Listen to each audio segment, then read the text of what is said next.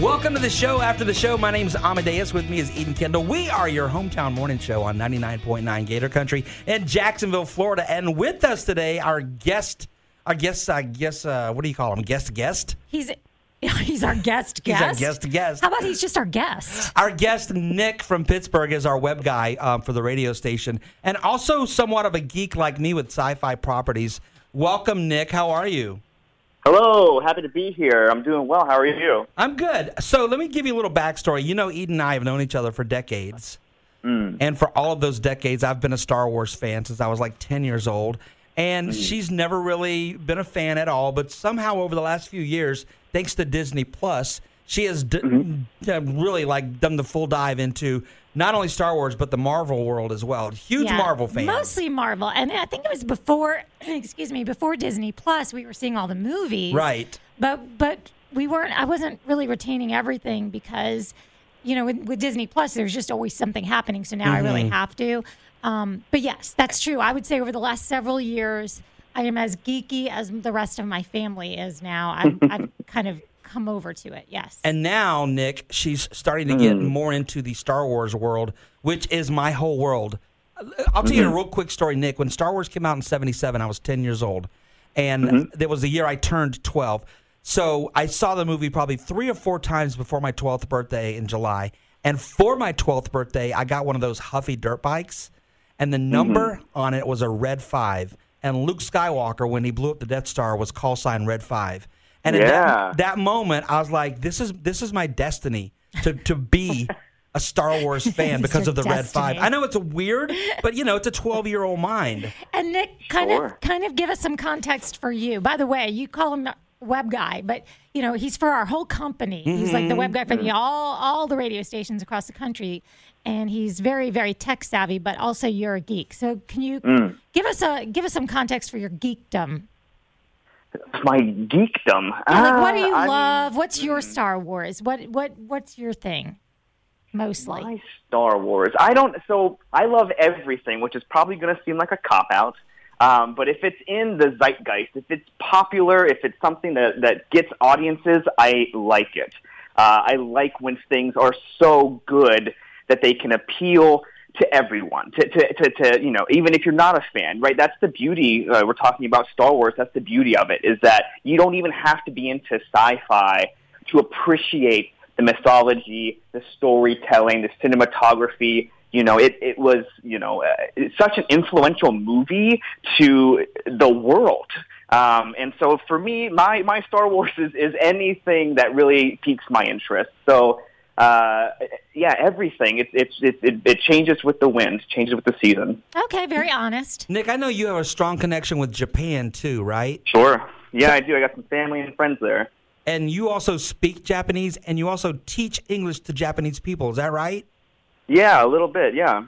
Which is really interesting, and the only reason I say that is because George Lucas, which was hugely inspired by a director named Akira Kurosawa, who was a Japanese director. As a matter of fact, Star Wars characters were based on some characters from some of Kurosawa's films. So I feel like you have that connection as well.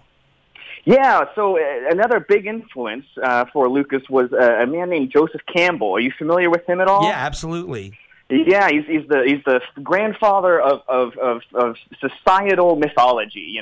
He was into just the human study and how humans the world over share similar symbolism and similar stories, and that they all connect us. And that was a big influence for him. For even that's how Lucas and Spielberg sort of really connected, was over Joseph Campbell's works and the myth and the magic of storytelling. Okay, I'm convinced now. You're also a dork. Yep. But also, as you were saying that, I was watching Eden. But Eden, does that give you? I was trying not to nod off. But does that give you an even deeper appreciation for how, how deep this stuff is? Yes, how immersed you can potentially be in all of it, and how deeply it does go. I appreciate that about both of you. So can we get back to me? Thanks. I am all about Rogue One, now Andor, Mandalorian, Obi-Wan, all the Disney Plus. You're right. Disney Plus has changed the way I am looking at things. And Nick, to your point, because everything is so mass appeal. So he's afraid to talk. He's like, she's going to be like, no, let me talk. So anyway, so you're stoked, Amadeus, that I actually am like a newbie in learning because you love to explain this stuff, as people do when they're passionate. And Nick, just to let you know, over the years, there's been times where I'll be excited about something and I'll say to Eden, oh, can I tell you? And she would say, yeah, I'm never going to see that. Right. I'll never watch that. So I would tell her spoilers, one of which happened to be, I'm not going to say it, okay, but it was the season finale of season 2 of The Mandalorian. So she's watching it, and I says, has this happened yet? And she's like, oh my God, you spoiled it for me. Well, and I'm like, first of all, I told you that 2 years ago. You thought, okay, so here's what it is.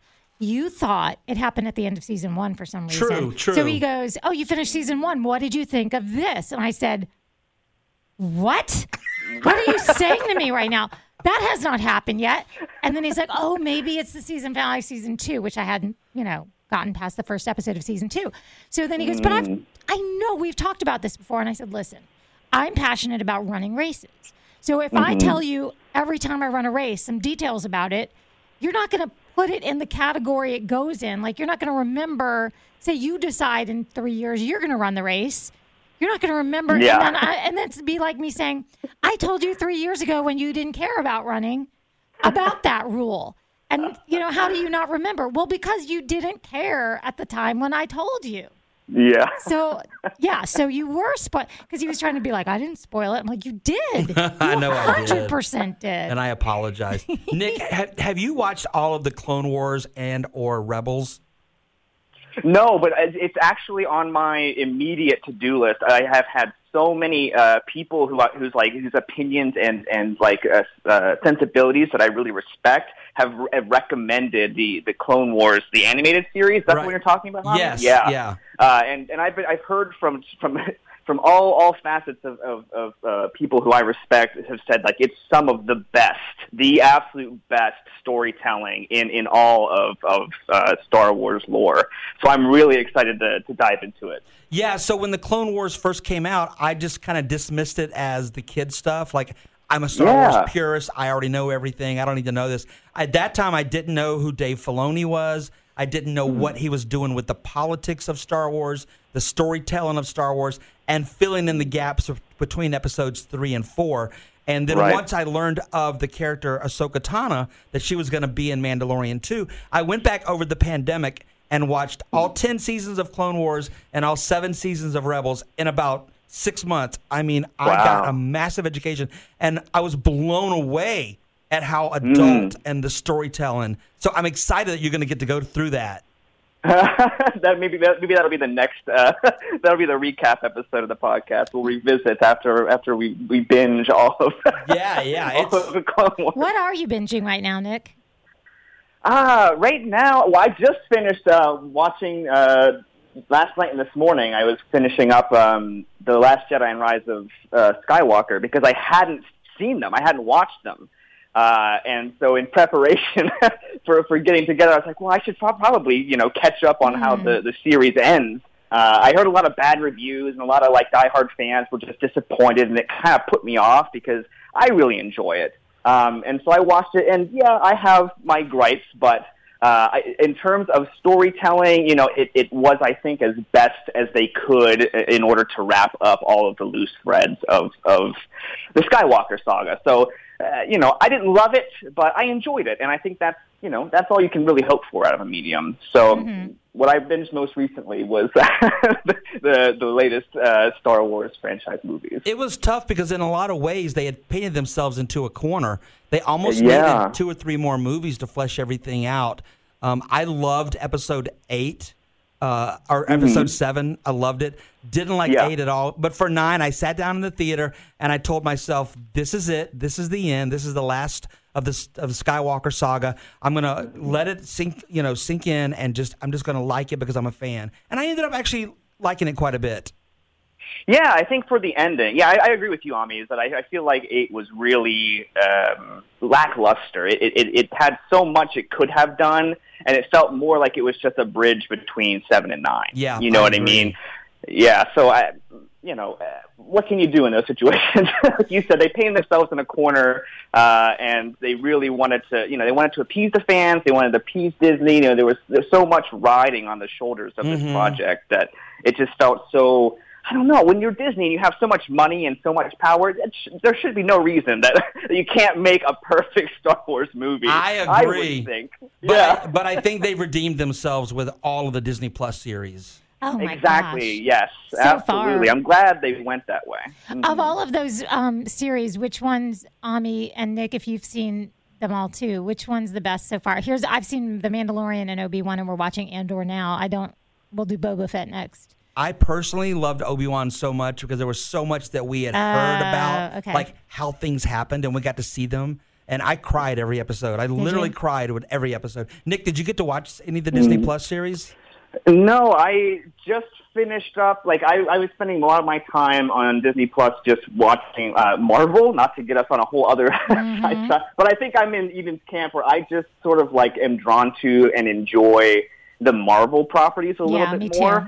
I think I appreciate the Star Wars stuff, but I was never as what's the word I'm looking for? I was never as like involved or as like much of a fan of Star Wars growing up, so it doesn't hold as much of an appeal to me. But I appreciate them, and I think that they are incredible. I know a lot about them just in terms of what they've done for film. I love. Mandalorian paved the way for all of those properties, because if it hadn't succeeded as well as it did, they probably never would have happened. Absolutely. And not to mention that the show itself, Jon Favreau being behind at the helm of it, they pioneered new technology for filming all of those new shows that is still in place today, which is unbelievable. They built like an entire set that is just screens, just LED, like super high definition LED screens, and so they can just with a click of a button change the landscape all around the actors, and the lighting matches perfectly. It's like perfectly lit. It costs nothing because they don't have to travel to other locations, and Disney made so much money just off of that technology that it was a write-off for like all the rest of the shows. Eden, do you know about incredible? Do you know about what he's talking about? It's called The Is it Volume. The Lights and Sound documentary? No, not ILM. This new studio he's talking about, it's called The Volume. It's a 365-degree studio with all LED lights, and like he's saying, it's almost like a rear projection. When they're walking through the desert, you're seeing a live desert behind them, but it's on LED screens. And if they walk around in 365 degrees, the camera's in the center and follows them, and it looks live. And you're right, Nick, it's changed everything. So, quick question though: what was the documentary? Because I meant to watch that. The lights and Industrial Light and Magic. Have you watched that doc yet, Nick? No, I've heard about it though. Yeah, the ILM doc is basically about George Lucas creating this effects company, because when he did Star Wars, there was no company to do it. What he wanted to do wasn't being done. So out of that came Pixar. Out of that came like all these new things that exist only because Lucas had to find the people in the worldwide who can do this. How can we get this done? So how did you learn, though, about The Volume? Is that not part of that documentary? Is this different? The Volume is where they filmed Mandalorian, and so there's been like the Marvel assemblies. Yeah, there's been like backstories on The Volume, and it's the new thing. We'll dive into that too when we want to be slugs. But no, Nick, I'm not kidding. We'll do that. You're right. It's changed everything. But the one thing I do love about the Andor series, and I don't think you've watched that either, they went back to going on location. So for Andor, it's different. It's literally different, like places in the world that they're going to. And it's got more of that feel of like when they were in Tunisia or in South America shooting indoor. Like it's a different feel. It feels more like Rogue One, where it's like practical effects. And Rogue One, so good, so good. All right,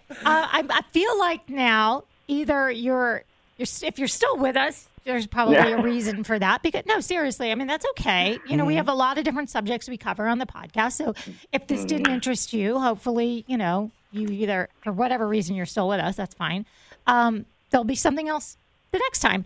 But Nick, thank you. I guess we need to leave off with an assignment of some sort. What do we all need to be doing? Well, what do we need to watch? Nick, I know you said that you're more of a Marvel guy for sure, and I know you have a ton of things going on in your life. I know how busy you are, and I appreciate that. But I would highly recommend, when you get time, definitely dive into that Clone Wars and Rebels world. And there's only 17 seasons, I think. Yeah, there's only 17 seasons. Oh, 22 with 22 episodes each. So, and they're only 22 minutes. So it'll only take you just take a week. It took me 6 months to watch them all, but you'll be fine. You'll be good. And that was going like crazy during the pandemic. Dude, I was going home every afternoon and watching like 3 and 4 episodes. Yeah, I'm looking forward to it, actually, yeah. What do you want us to watch? What I want you to watch? That's new or old? Doesn't matter. Doesn't matter. Doesn't matter. Doesn't matter. All right, so my 2 favorite shows, and tell me if you've ever seen these before, they are just absolutely phenomenal in terms of storytelling. Going back, Eden, you had said, like, what's my Star Wars? Yeah. My Star Wars is storytelling in any medium. I love story and good story. My favorites, in terms of television, live action, Community. Have you ever seen the TV show Community? Oh, yeah. We love Community, and you've heard there's a movie coming, right? Yeah, so excited. So that's one of my all-time favorite TV shows. Whenever I just need something that makes me feel good, I turn on Community. Animated, it's a bit childish, but it's so good. There's a TV show, or was a cartoon on Nickelodeon called Avatar: The Last Airbender. Have you ever heard of that show? Yes, of course. If you haven't seen it, highly recommend it. It is some of the best animation and storytelling ever made of all time, in my opinion. And I've seen a lot of media. It's whimsical, it's fun. It doesn't take it so seriously, and yet the tones and the story and the drama are they're so primal. So highly recommend it. And that's, if you haven't seen it or you haven't seen it in a while, that's what I would recommend to check out. I haven't seen that. I'm going to go start watching that. Didn't M. Night do a live-action version of that show?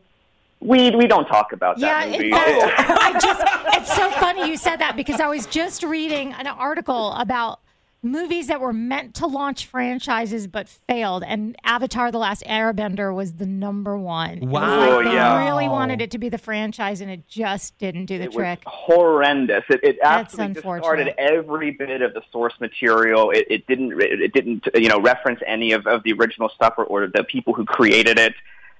It was just bad all around. It was a train wreck. So you're saying don't watch that? Don't watch the movie. Yeah, watch the cartoon. Okay. Yeah, it's incredible. Well, this has been a blast talking to you. The time has just absolutely flown by. You probably need to get to work, so you do that, and we'll do that too. And we'll reconvene at a future date to be announced. That sounds great. I can't wait. Thanks so much, guys. I love you. Love the podcast. Keep doing what you do. It's amazing. Thanks, We Nick. love you too. Bye, Nick. Talk to you later. Bye. It's always fun to talk to that kid. Yeah, it is. He's a good kid. He's a good kid.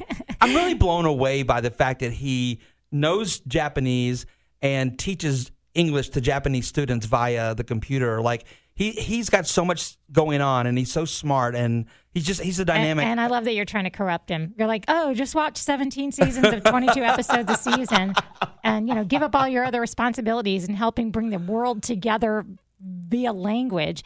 Anyway, Nick, we love you, and we love you for listening to our podcast. So thank you for listening to the show after the show. We know this was a lengthy one. Leave us a review if you're listening at a place where you can do such a thing. 5 stars would be the amount of stars we would like. Yes. So thanks. And lastly, may the force be with you.